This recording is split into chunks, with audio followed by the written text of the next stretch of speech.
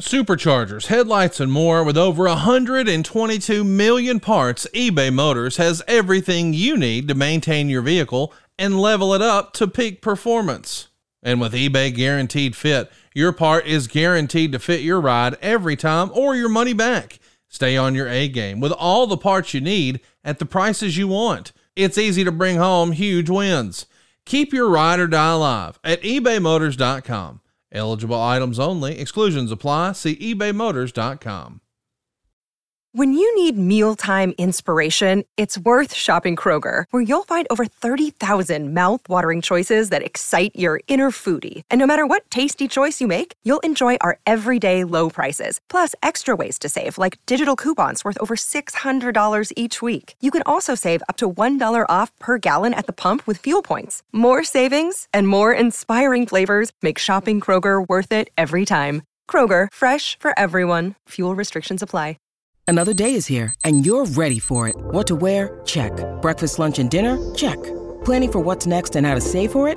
That's where Bank of America can help. For your financial to-dos, Bank of America has experts ready to help get you closer to your goals. Get started at one of our local financial centers or 24/7 in our mobile banking app. Find a location near you at bankofamerica.com/talktous. What would you like the power to do? Mobile banking requires downloading the app and is only available for select devices. Message and data rates may apply. Bank of America N.A., member FDIC.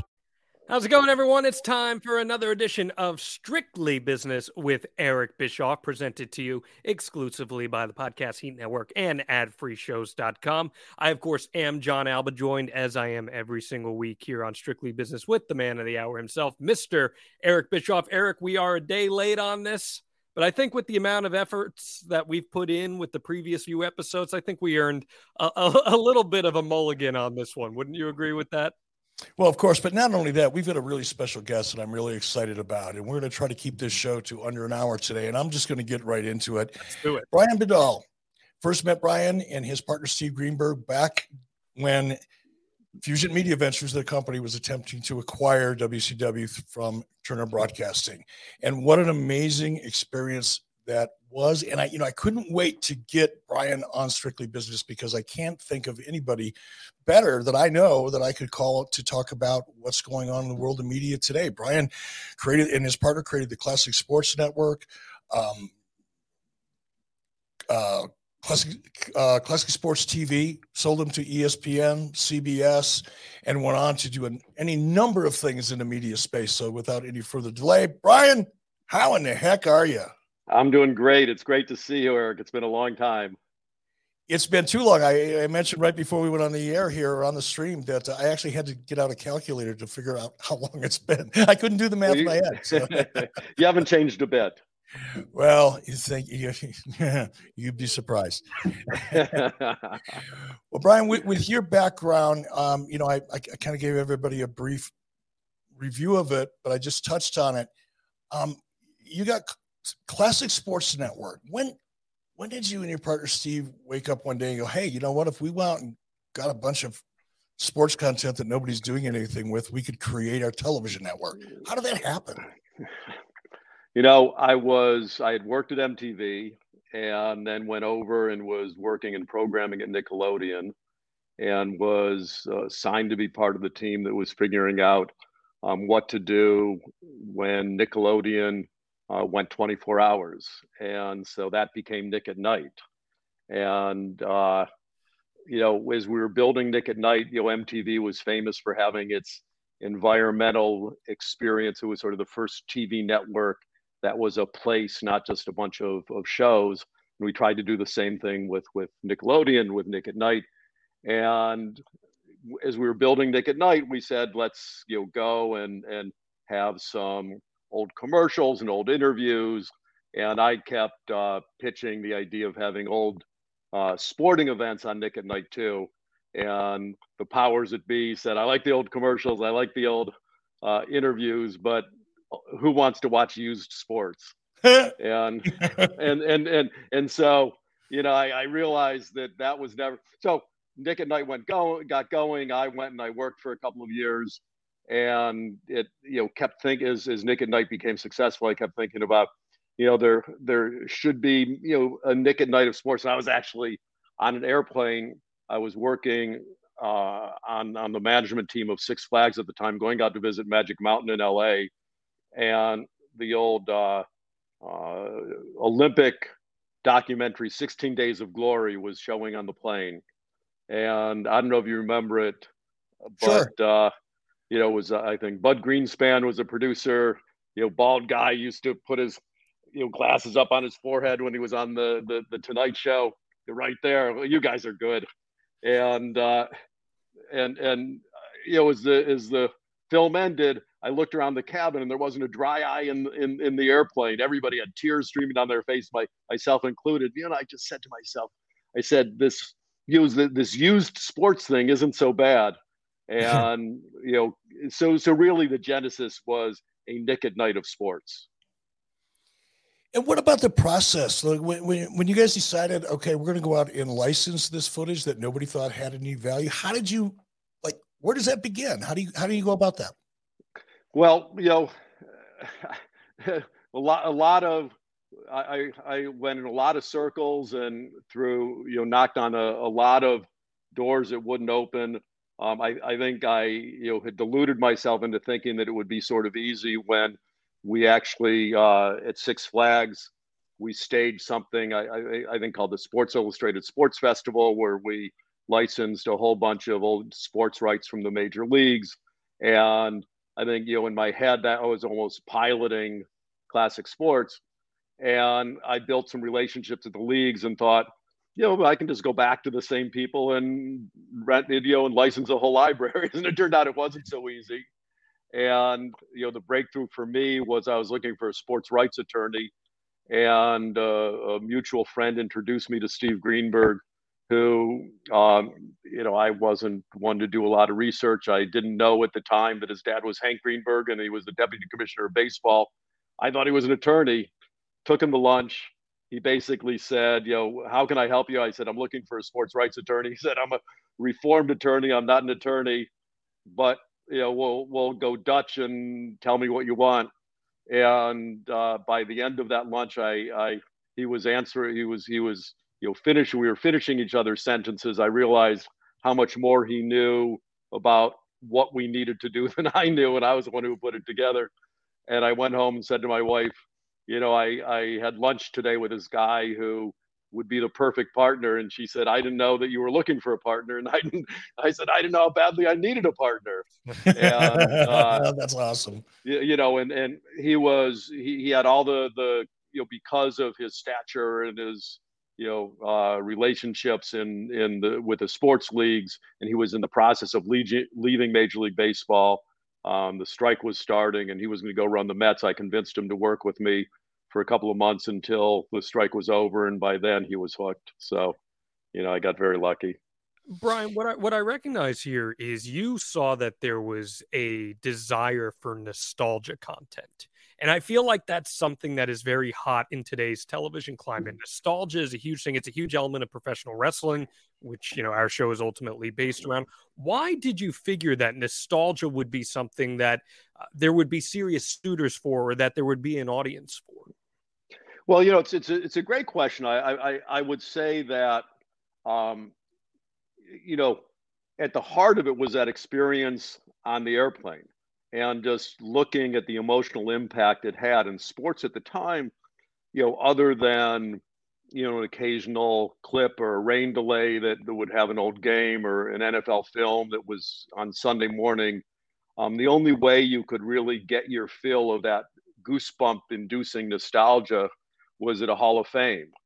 And I grew up in Cleveland and used to go to the Pro Football Hall of Fame, and I loved it. And so from the emotional aspect, it was all about storytelling, and sports at the time was about the live game. And you didn't have to look far to see the success of things like Turner Classic Movies and American Movie Classics and Nick at Night. And so I just said to myself that the two key drivers on the business side of the growth of cable at the time were movies and sports. If there were all of these nostalgic movie channels, why shouldn't there be, what we then positioned as a Hall of Fame in your living room? And it was really about just capturing those goosebump moments. Man, that's fascinating. And after a period of time, you launched your own Classic Sports Network, correct? You launched your own channel. We launched our own channel.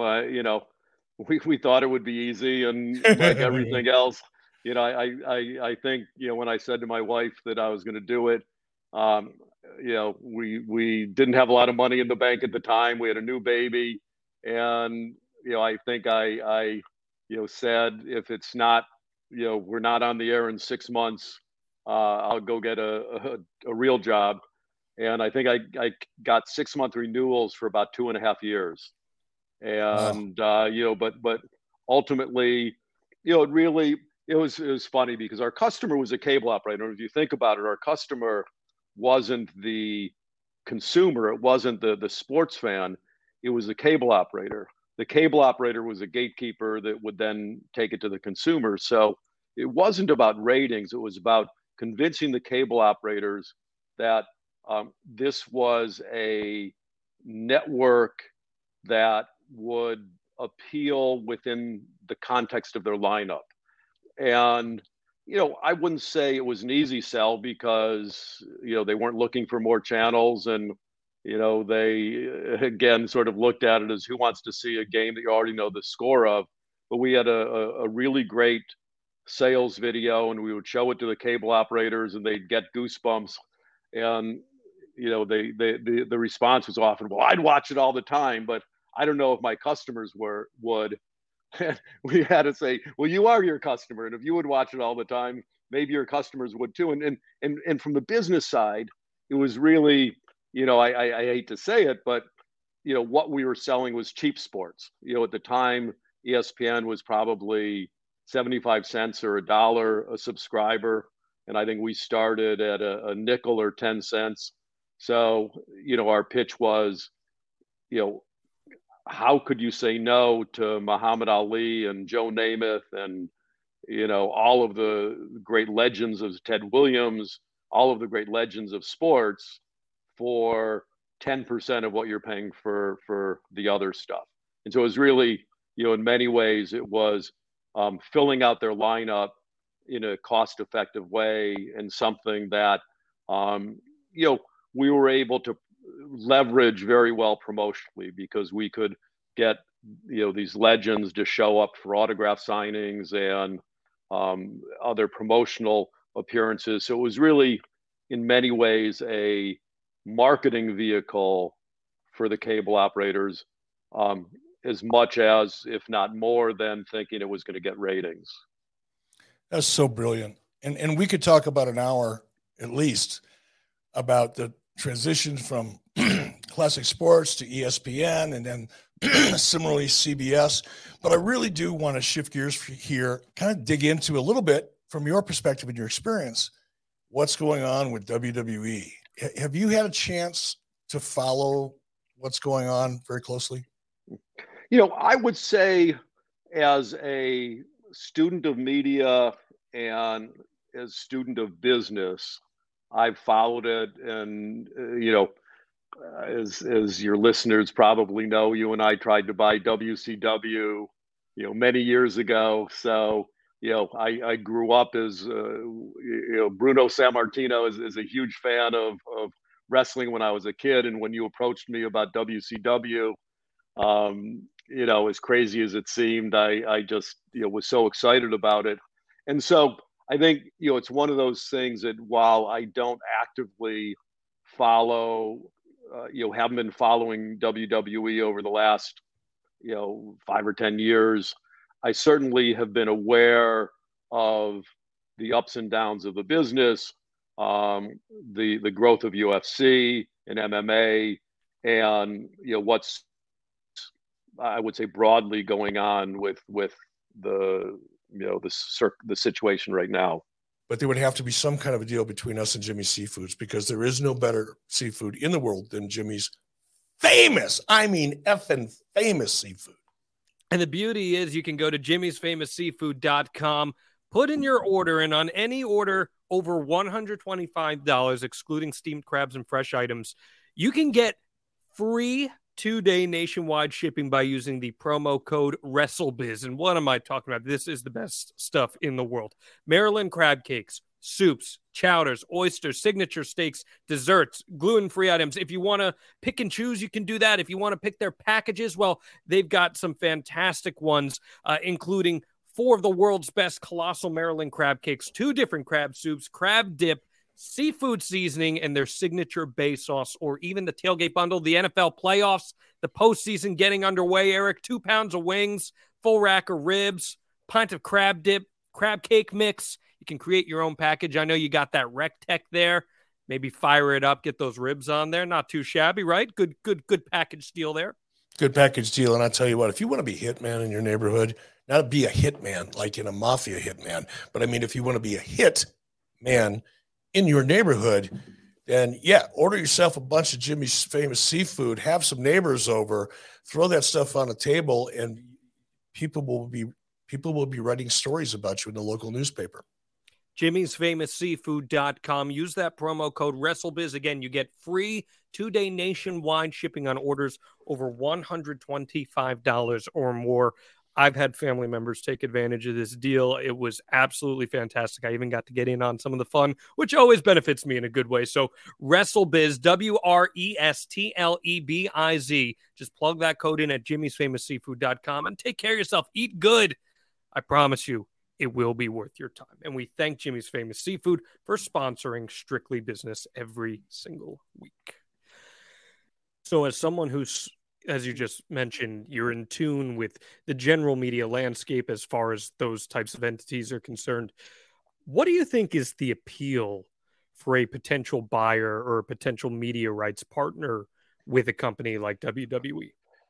Well, I would say that it's related to the explosion in the value of sports rights globally. And that is with all of the fragmentation and all of the choice on streaming and the elimination of gatekeepers in many ways, and just the ubiquity of choice that WWE and sports in general are sort of the last battleground and the last way that traditional media, even emerging media companies, are guaranteed of growing, of delivering a big audience at a single time. Netflix may deliver enormous audiences, but it's not everyone watching at the same time like you have with live sports. So it's really the last of water cooler style programming. Hey guys, Double J, Jeff Jarrett. Need to call a timeout real quick here. I wanted to tell your listeners what I've been telling my world listeners for a while now. It's about all the incredible things happening over on adfreeshows.com. We're joined by Wrestling Royalty as David Crockett takes us month by month through Jim Crockett Promotions booking logs. David and Conrad dive into the towns, matches, and money of JCP in January 1985 on The Book. Charlotte is really the home of Jim Crockett Promotions, is it not? It is. Yes. It's the home. The thing is, the Greensboro was always the home of Starrcade. And, that the bigger matches we would take to Greensboro. Main reason is over the whole area, we had more population and road systems going to Greensboro than we did Charlotte. We look back on the Turner years with the men who lived them. For the first time ever, JR, Eric, and Tony sit down with a couple of drinks and share stories like you've never heard before on the Ad-Free Show's exclusive After Hours. For the 19th time, I had a regular size, grown up refrigerator. I was a grown-up man. And I had a washer and dryer. Shazam! And they were moved by Turner from Texas to Atlanta. They told me we're going to put them in storage while you stay at such and such hotel downtown. Chat one-on-one with the Podfather, an extension of the popular Ask Conrad mailbag series. Conrad talks live with Ad-Free Shows members, answering their questions about wrestling, mortgages, and everything in between. I appreciate you saying that. I feel the same way. I've met a lot of great people through here, and you know, we all have something in common, and that's our love of wrestling and our inability to just let it go. You know, we all have this insatiable thirst and quest for more, and we want to learn more and be more involved. And I think it's cool that we all really, for lack of a better word, share a passion like that. And as a result, man, we can have a lot of fun together. Hey, that's just a small taste of what Ad-Free Shows has waiting for you, including a brand new perk, getting to join in on the live recordings of the shows with 4 levels to choose from. See for yourself why Ad-Free Shows is the best value in wrestling today. Sign up now at adfreeshows.com. That's right. Sign up today at adfreeshows.com. Brian, when you were looking closely at WCW and the wrestling business in general, as it relates to advertisers, did you come across the kind of natural hesitation for advertising agencies when it comes to wrestling? Because while it's live and it brings all those benefits to it, it's kind of a weird category unto itself. You know, it's not a sitcom, but it kind of is. It's not sports, but it kind of is. It's not drama, but it kind of is. And that kind of is category is sometimes difficult for advertisers. Did you experience that? 20 years ago, absolutely. You know, I think that advertisers have, you know, maybe out of need become more liberal in the way they look at programming. I think that at first they couldn't get comfortable with MMA. And I think you see a lot of advertisers now who realize that they need to be comfortable with what their audience is comfortable with. And, you know, listen, in the you know, what I would describe as the tribal and politically volatile world that we live in today, something like wrestling is the least of advertisers' problems. So, you know, I think it's, you know, when you look at the environment, it's so different and so, you know, just, you know, full of real conflict, not scripted conflict, that, you know, something like, you know, WWE, in my opinion, is much easier to digest for a sponsor today than it was 20 years ago. Looking for a great Mother's Day or Father's Day gift idea? I was, and I found it at Paint Your Life. With Paint Your Life, you'll get a hand-painted portrait created to fit almost any budget, and it's a great gift idea for your mother, your father, or both. You see, Paint Your Life transforms your photos into a one-of-a-kind, beautiful hand-painted portrait created by professional artists. You upload anything you can imagine. You can even combine photos. You'll pick the artist, the medium. You can even customize the frame. And you can receive your painting in as little as 2 weeks. You can give the most meaningful gift you've ever given at paintyourlife.com. And there's no risk. If you don't love the final painting, your money's refunded, guaranteed. And right now is a limited time offer. Get 20% off your painting. That's right, 20% off and free shipping. To get this special offer, just text the word weeks to 87204. That's weeks to 87204. Text weeks to 87204. Paint Your Life. Celebrate the moments that matter most. Message and data rates may apply. See paintyourlife.com/terms for details. Passion, drive, and patience. The formula for winning championships is also what keeps your ride or die alive. eBay Motors has everything you need to maintain your vehicle and level it up to peak performance. Superchargers, roof racks, exhaust kits, LED headlights, and more. Whether you're into speed, power, or style, eBay Motors has you covered. With over 122 million parts for your number one ride or die, you'll always find exactly what you're looking for. And with eBay Guaranteed Fit, your part is guaranteed to fit your ride every time, or your money back. Because with eBay Motors, you're burning rubber, not cash. With all the parts you need at the prices you want, it's easy to make your car the MVP and bring home huge wins. Keep your ride or die alive at ebaymotors.com. Eligible items only. Exclusions apply. See ebaymotors.com. All right, so let's get, and this is what our listeners, including me, by the way, are really fascinated in right now, is we know that WWE is for sale. Assuming somebody comes along. I was hoping you were having me on to say, should we buy it? You know, I almost as a joke about 2 weeks ago when that news first, I kid you not, Brian, I almost sent you a text, but I was afraid, because you lose humor in a text, right? I was afraid.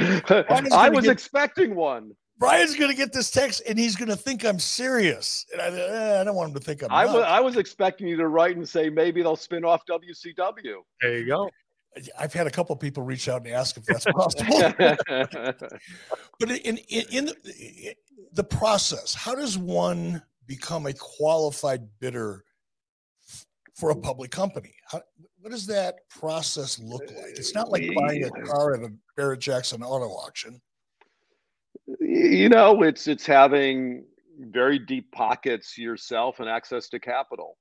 And, I think that, one of the smart things they did was hire Rain, the investment bank, who is as qualified as they get at a process like this. And, so you hire the right, seller's agent. It's like, selling your home, you need to hire the right agent, or else you aren't going to get the people walking in the door. So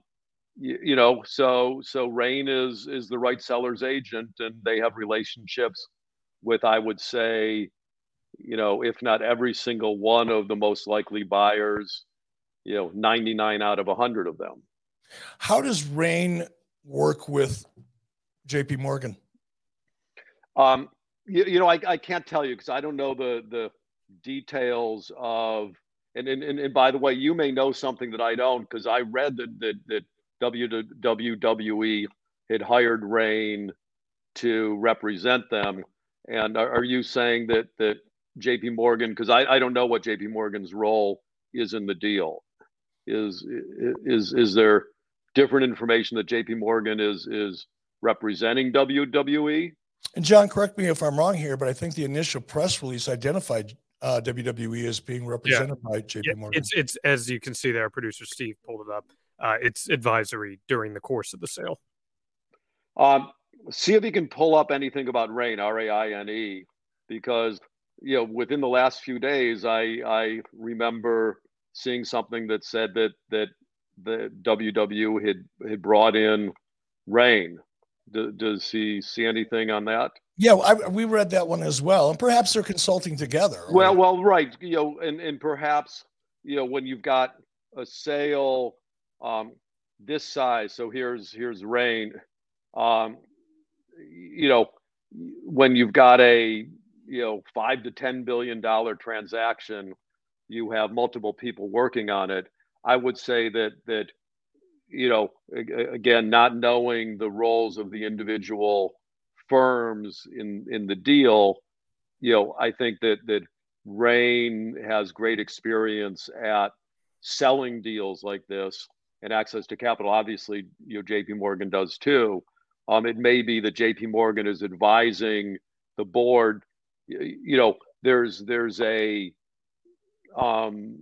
bit of a dance that goes on between, especially in a complicated situation like this, between the deal that Vince might want to do and the deal that the quote unquote shareholders want to do, because he's got this supermajority vote that gives him more control.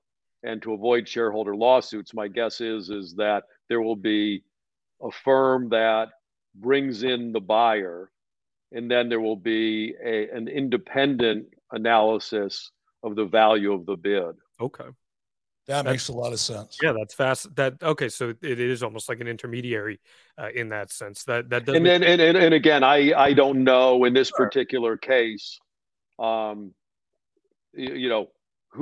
doing what, but in a deal like this, they're already, we've already heard about, I think it was the Detroit teachers that have said that they were the Detroit Teachers Pension Fund that said that they were going to sue. I think that a deal like this gets, particularly complicated when you've got an active chairman and CEO who is a supermajority, has supermajority vote, but minority ownership.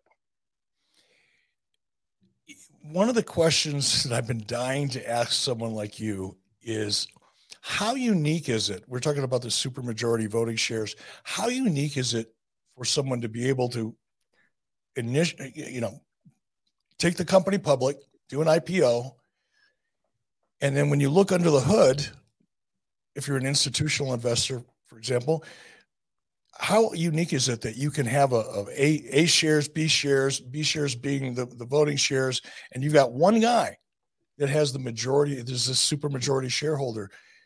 Is that unusual or not?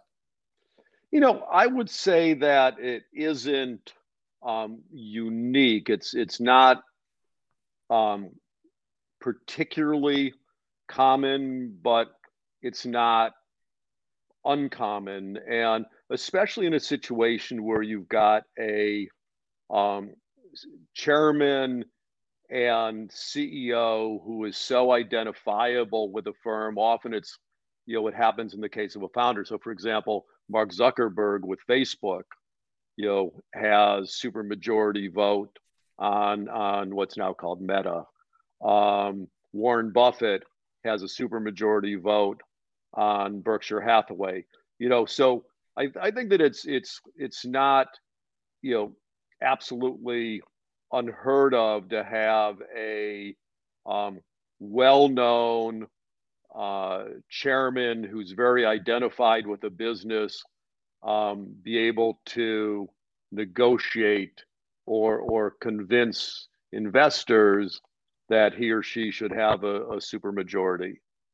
And what's been so fascinating about this process too, Brian, is that Vince, in order to acquire the position of executive chair, once again, he's changed the bylaws multiple times that allowed him to take over that spot. And I just want to, because you probably aren't necessarily familiar with the inner workings of this. So Vince is actually no longer the CEO as things stand. Nick Khan is in fact the CEO. Oh, okay. And Vince is the chairman. And Vince is the executive chair. So, okay. And that's interesting too, because I've been waiting since I heard you were going to join us to ask you about Nick Khan, because Nick Khan is this just prolific figure in the sports media world, especially. And he's going to be an integral part of not just a potential sale, but also media rights negotiation. What kind of perspective from inside the industry, from your perspective, can you offer about Nick Khan and what role he could play in a situation like this? Well, listen, I think he's done a great job with the asset. I think he's well respected. I think that he's viewed as a, very smart business person. So, I think that you've got the controversial background, especially I would say in recent history with Vince. I mean, this is a very interesting and complicated deal, and and I think that you're going to see lots of rumors, lots of ups and downs, and lots of leaks along the way as to what's happening that may be true or may be misdirects. I mean, remember this company is better at scripting entertainment than any other, than anybody maybe but Disney, and maybe they're in this area they're better. So I wouldn't be surprised to see the sale process have some twists and turns of the script in the same way. Fascinating. And Brian, you mentioned a few moments ago the complexity of a deal like this. I know every situation is different, but just like from 33,000 feet looking down, what would you estimate the timeline would be from someone like you to come in and put in a bid until you actually close the sale? What's a typical due diligence look like? Well, there are multiple pieces because it's not just due diligence. There also are antitrust governmental approvals. I mean, there are, when you're a public company, really in any transaction, you have to get a series of approvals. Some that happen quickly and almost automatically, some that take time. But a deal like this needs to be disclosed You're a public company, so you're really in service to the shareholders. And, this is, months, not days or weeks. Now, it doesn't mean that something doesn't get announced quickly, but, it's a couple to many months until closing. And, this is going to be probably, when you consider just sort of I remember when we looked at just WCW, you've got so many contracts and you've got so many media rights deals and so forth that, there will be teams of people working on this, but, this isn't a simple deal to get closed in a couple of days. Hey, real quick, want to give a shout out to James up in Stoneville, North Carolina. He's a friend of the show. Hell, he's a friend of the family now. We were able to go ahead and help his family recently save more than $1,200 a month. Really think about this. My man Robbie didn't save $1,200 one time. He's going to save it each and every month, all because he went to savewithconrad.com. He left us a 5-star review earlier this week, and he said this: from the first phone call with Christian, all the hard work Diane put in, Jennifer taking time to explain things and help me understand where we were at with the deal, right up to Steve helping me get this survey through, nothing but professionalism all around. Dealing with First Family has helped us to the point we've cut $1,200 a month off our bills. I can't say enough about the team Conrad has assembled. I highly recommend First Family to anyone looking to purchase or refinance their home. Thanks to Conrad and the entire First Family team. No, thank you, James, for the great review, and congratulations on saving $1,200 a month. And oh, by the way, you can skip your next 2 house payments. It's real, folks. SaveWithConrad.com can help you. We're licensed in more than 40 states, but if you've got credit card debt, if you're looking to save money on your monthly payments, if you're looking to pay your house off faster, or even buy a house with no money down, SaveWithConrad.com is your hookup. Holler if you hear me. That's SaveWithConrad.com. NMLS number 65084, equal housing lender. And oh, by the way, you don't need perfect credit. You don't need money out of your pocket. What are you waiting for? Find out how much money you can save for free at SaveWithConrad.com. What if, and this has been my bet. Now, I don't have any inside information. I don't hold a nickel's worth of WWE stock. This is just entertainment for me. I'm fascinated by it, actually. Obsessed with it, probably. Just a little bit. But my bet has been that Vince is going to take it private. Would that process be a faster process? Well, you still need to have the shareholders approve a price. So even if it goes private, you still have to go through the process of this independent analysis, effectively a fairness analysis that, it's not just a good deal for Vince, but it's a good deal for the shareholders. And, and that's where it gets really complicated with Vince holding the supermajority or the supermajority vote, is that what might be good for him might not be the best deal for the rest of the shareholders. So, it may be a little bit quicker, but not much quicker. Interesting. So, Brian, when you factor in, and this kind of relates to what you were talking about with the classic stuff too, that was all content based. You were trying to market nostalgic content in the sports setting.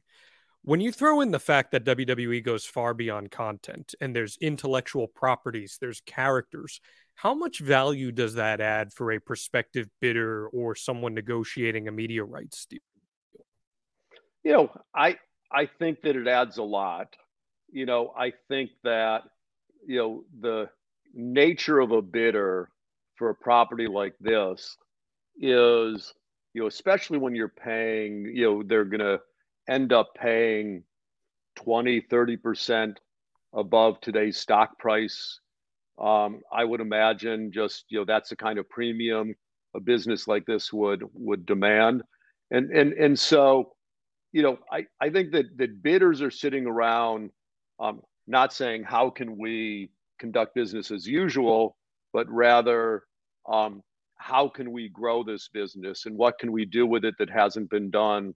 And so they're looking at the intellectual property. They're looking probably at what characters can we make movies out of? What characters can we make different kinds of TV shows out of, or conversations like that, which is not, we're going to do this business as usual.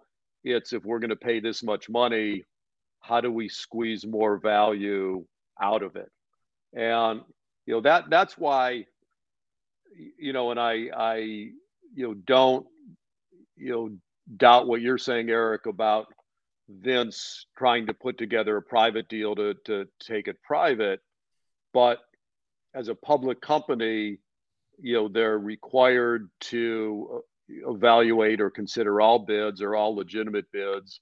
And if there is, a media company somewhere in the world that is going to bid, 10% higher than what Vince is going to bid to take it private, it's hard for him not to match that price. So, will be interesting to see what happens, if that happens when the price is announced, if other bidders basically, try to outbid him. What's up, everyone? It's Reality Steve, your number one source for all things Bachelor Nation and reality TV. Every day, I'm giving you the behind-the-scenes juice and your info on all your Bachelor Nation stories, and also interviewing some of your favorite reality stars. My name has been synonymous with spoilers, but I'm so much more than that. Give me a listen. The Reality Steve Podcast, part of the Believe Network. Just search BLEAV on YouTube or wherever you listen. One of the things that I learned last week, as I dug deep into the rabbit hole I've been in for a week, I was curious about who sets the terms and conditions of an acquisition. And I would have to assume, based on Vince's position and controlling stock and so forth, that it's really up to him and the board to set the terms and conditions. Wouldn't the terms and conditions also affect what that stock is worth, or what a potential deal is worth? In other words, if Vince, let's say what we know of his personality is that he likes to be in control. It's kind of what got him to the dance, right? Can't be critical of it. But if the terms and conditions of that acquisition are such that it's just too difficult for a likely target like Comcast, do the people that ascertain the fairness of that deal for shareholders, do they take that into consideration? Do they have to take that into consideration? I think that they generally are purely financially driven, that a shareholder owns a share of stock that is worth X, and the board is obligated in a situation like this to take the best offer, the most valuable offer for the shares of stock. So, where the terms and conditions come into the evaluation is if one bidder is an all cash bidder and another bidder is depending on raising $3 billion of debt, just using that as an example, the likelihood of closing the all cash bidder is going to be greater than likely. So one could theoretically argue that an all cash bid of, X is worth more than a cash and debt and a not yet committed debt bid of, X plus one. So the terms and conditions are relevant there. But if, for example, Vince tries to make a condition of the deal him being executive chairman, that's where it gets really complicated, in that, he obviously, as having the supermajority vote, can say no to a deal. But if a deal is demonstrably better by a bidder that, may not want him to be the executive chairman, you get into some, pretty touchy areas. But, I think that you're going to end up seeing this be, it's unlikely it's going to be an unfriendly deal. He's got so many relationships, so many media deals with so many companies. And I think there are so many different potential buyers in different scenarios that, my guess is that even if it's just for the storyline, that they're going to want Vince to somehow remain involved. And so, I think that the likelihood of an unfriendly bidder who tries to pry it away from a deal that Vince has negotiated, I think is relatively low. So interesting. So Go ahead, then, John. so then, with that said, you're talking about potentially friendly bidders, maybe entities that WWE has existing relationships with already, like a Comcast, like a Fox, and I'm even going to put this as a media entity, Disney, even though WWE doesn't really have any existing relationships with. Wouldn't there be so much more incentive for one of them to really go all in on a bid for ownership here? Because then that's content, that's IP that you own for eternity or as long as you'd like to. And you also have international properties attached to that as well. All those three that I just mentioned, Comcast, Fox, Disney, they all have their own broadcast deals and they'd be able to work with it in any way that they'd want to. So wouldn't that say, from your perspective, that those are the entities that would go more all in on something like this? So, it's a great question. And I would say that, yes, with an asterisk. And the asterisk is that a property like wrestling or like MMA is not like the other kids. You've got complicated personalities. You have concentrated ownership. You have talent with big and complicated contracts. You have controversial storylines. So while it may be more acceptable, to sponsors than it was 20 years ago, and it may be, certainly more acceptable, to big media companies to own it than it was, 10 or 20 years ago. I still think there may be conversations, or most likely there are conversations going on in boardrooms of those media companies saying, we'd love to own this, but, and, and I think that, it doesn't mean that there isn't a big money buyer out there, but, I've heard it compared to, for example, Disney buying Marvel. It's, in my opinion, it's not like you buy it once, but the characters in the Marvel library, don't walk off the set. That's the beauty of owning a property like Marvel. That you've got big, complicated, controversial personalities in a property like WWE that just may or may not be the taste of the complication of some of the big media companies. Producer Steve just popped that up. It's amazing. 13 years ago, Disney purchases Marvel for $4 billion. And remember how big a number that seemed at the right. time. It's insane. That's insane. Wow. I mean, what was it that Google bought YouTube for, and everyone said that's the craziest deal ever. I think it was, $2 billion or something. And everyone said that's insane. I mean, that's the value of media. And what you're seeing here is, this is going to be an $8 billion deal.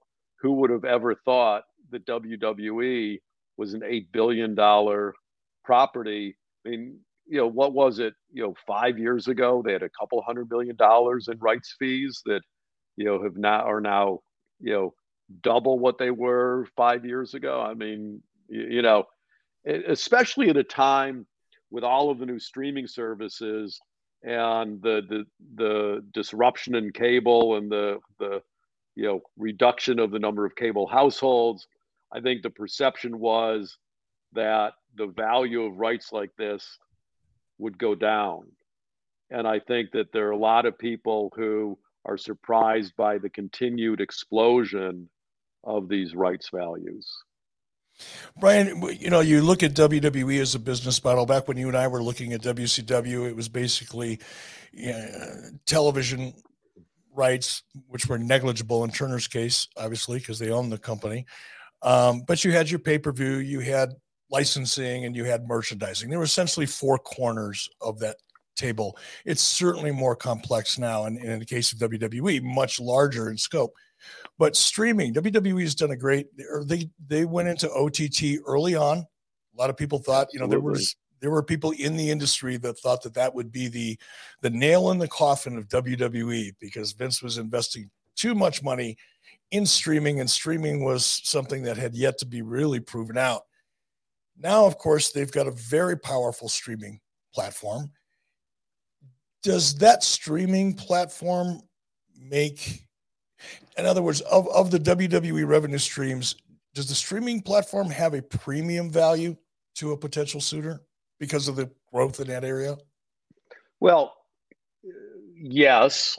And I think that the genius of the move to have his own platform was that it gave him leverage in all of his negotiations, that he had a credible place to basically say, if you don't hit my deal, if you don't hit my number, I've got somewhere that I'm going to put this asset.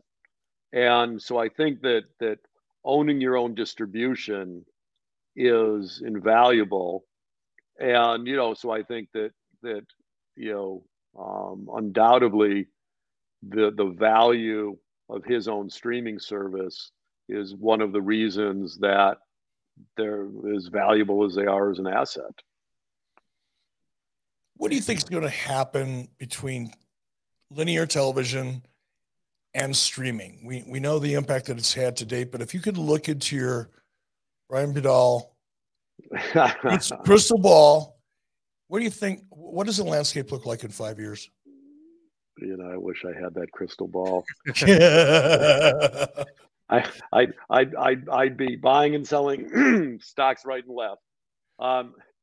So, I think that the number of cable subscribers will continue. I don't think it's any great revelation that I think that cable will continue to decline. I think the cable operators who were obviously in the broadband business are well positioned in that broadband cable is now utility.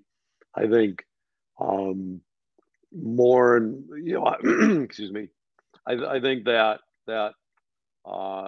clearly streaming is a dominant and growing part of the media appetite. And I would say in 5 years, I wouldn't be surprised to see every major property have streaming as its most valuable right source and traditional television as its secondary right source. And to build off that, I heard a very interesting argument from, I can't remember where it was definitely another show, where they were saying that it would almost be beneficial for WWE to wait one more media rights cycle before selling, because their theory was the next media rights cycle will be the last of the big cable television deals before we start to see that integration where streaming becomes the main source of income. Do you see any merit in an argument like that? I think that if you're a buyer, you like to think that there's undeveloped real estate. You like to think that you're the one who's going to do that next deal. So I actually think it's the opposite. I think that whoever the buyer is thinking about the value that they're going to be able to create in the next right cycle. And so I think that buying it with a right cycle coming up, as opposed to buying it where the rights are locked. When you buy it where the rights are locked for 6, 8, 10 years, I think that what you're doing is you're basically buying, in a sense, a bond, because you know what the return is going to be. When you buy it with a right cycle, sort of ahead of you, in your vision, if you will, I think that you're able to fantasize about what a great negotiator you are and how much you're going to get for the rights, and be willing to pay more. A friend of ours, I don't know if you still talk to him or not. I haven't seen him in years. Peter Guber told me once that selling potential is a lot easier than selling performance. Yeah, it's a great way of putting it, and it's absolutely right. So I think that now is probably the right time to sell. And Vince is in his late 70s. He's a young late 70s, but he's in his late 70s, and I just think that if he's only going to live another 30 or 40 years, now's the time to take the money and go have some fun. Brian, we so much appreciate having you on. And before we let you go, I would be remiss if I didn't ask you if you had any thoughts or observations on the Discovery Warner Brothers merger. I think David Zaslav is a great operator. I think that he's a take no prisoners operator, and he's clearly come in and basically has said, I want this business to throw off more cash. I mean, it's what he did at Discovery, and it's clearly his strategy at Warner.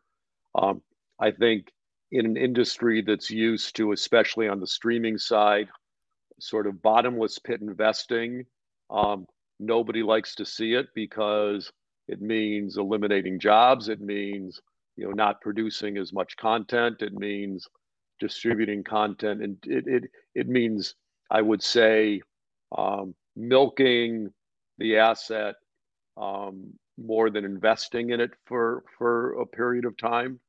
But I think he proved at Discovery what a good operator he is. This is a much more complicated business, so I wouldn't bet against him.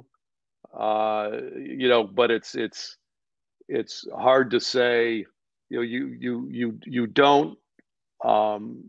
What's the saying? You don't save your way to prosperity.